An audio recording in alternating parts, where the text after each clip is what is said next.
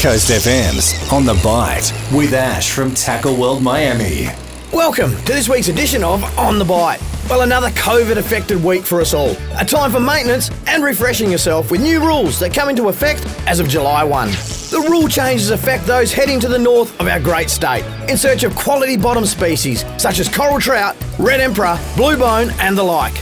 And whilst the 20 kilo per licensed angler of fish fillets still applies, there are now regulations around the mix of the 20 kilos of fillets. From July 1st, no more than 10 kilos of your 20 personal limit can be made up of bottom species. The other 10 can be made up of pelagics like Spanish mackerel and dolphin fish. These changes have been brought in to protect the extra pressure applied to fish stocks during this COVID pandemic due to more people travelling within our great state.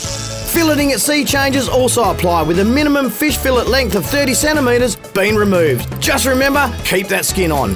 Wherever and whenever we all get a chance to wet a line together again, stay safe, good luck, tight lines, and remember, every day's a good day for fishing. For Tackle World Miami, Coast FM's On The Bite.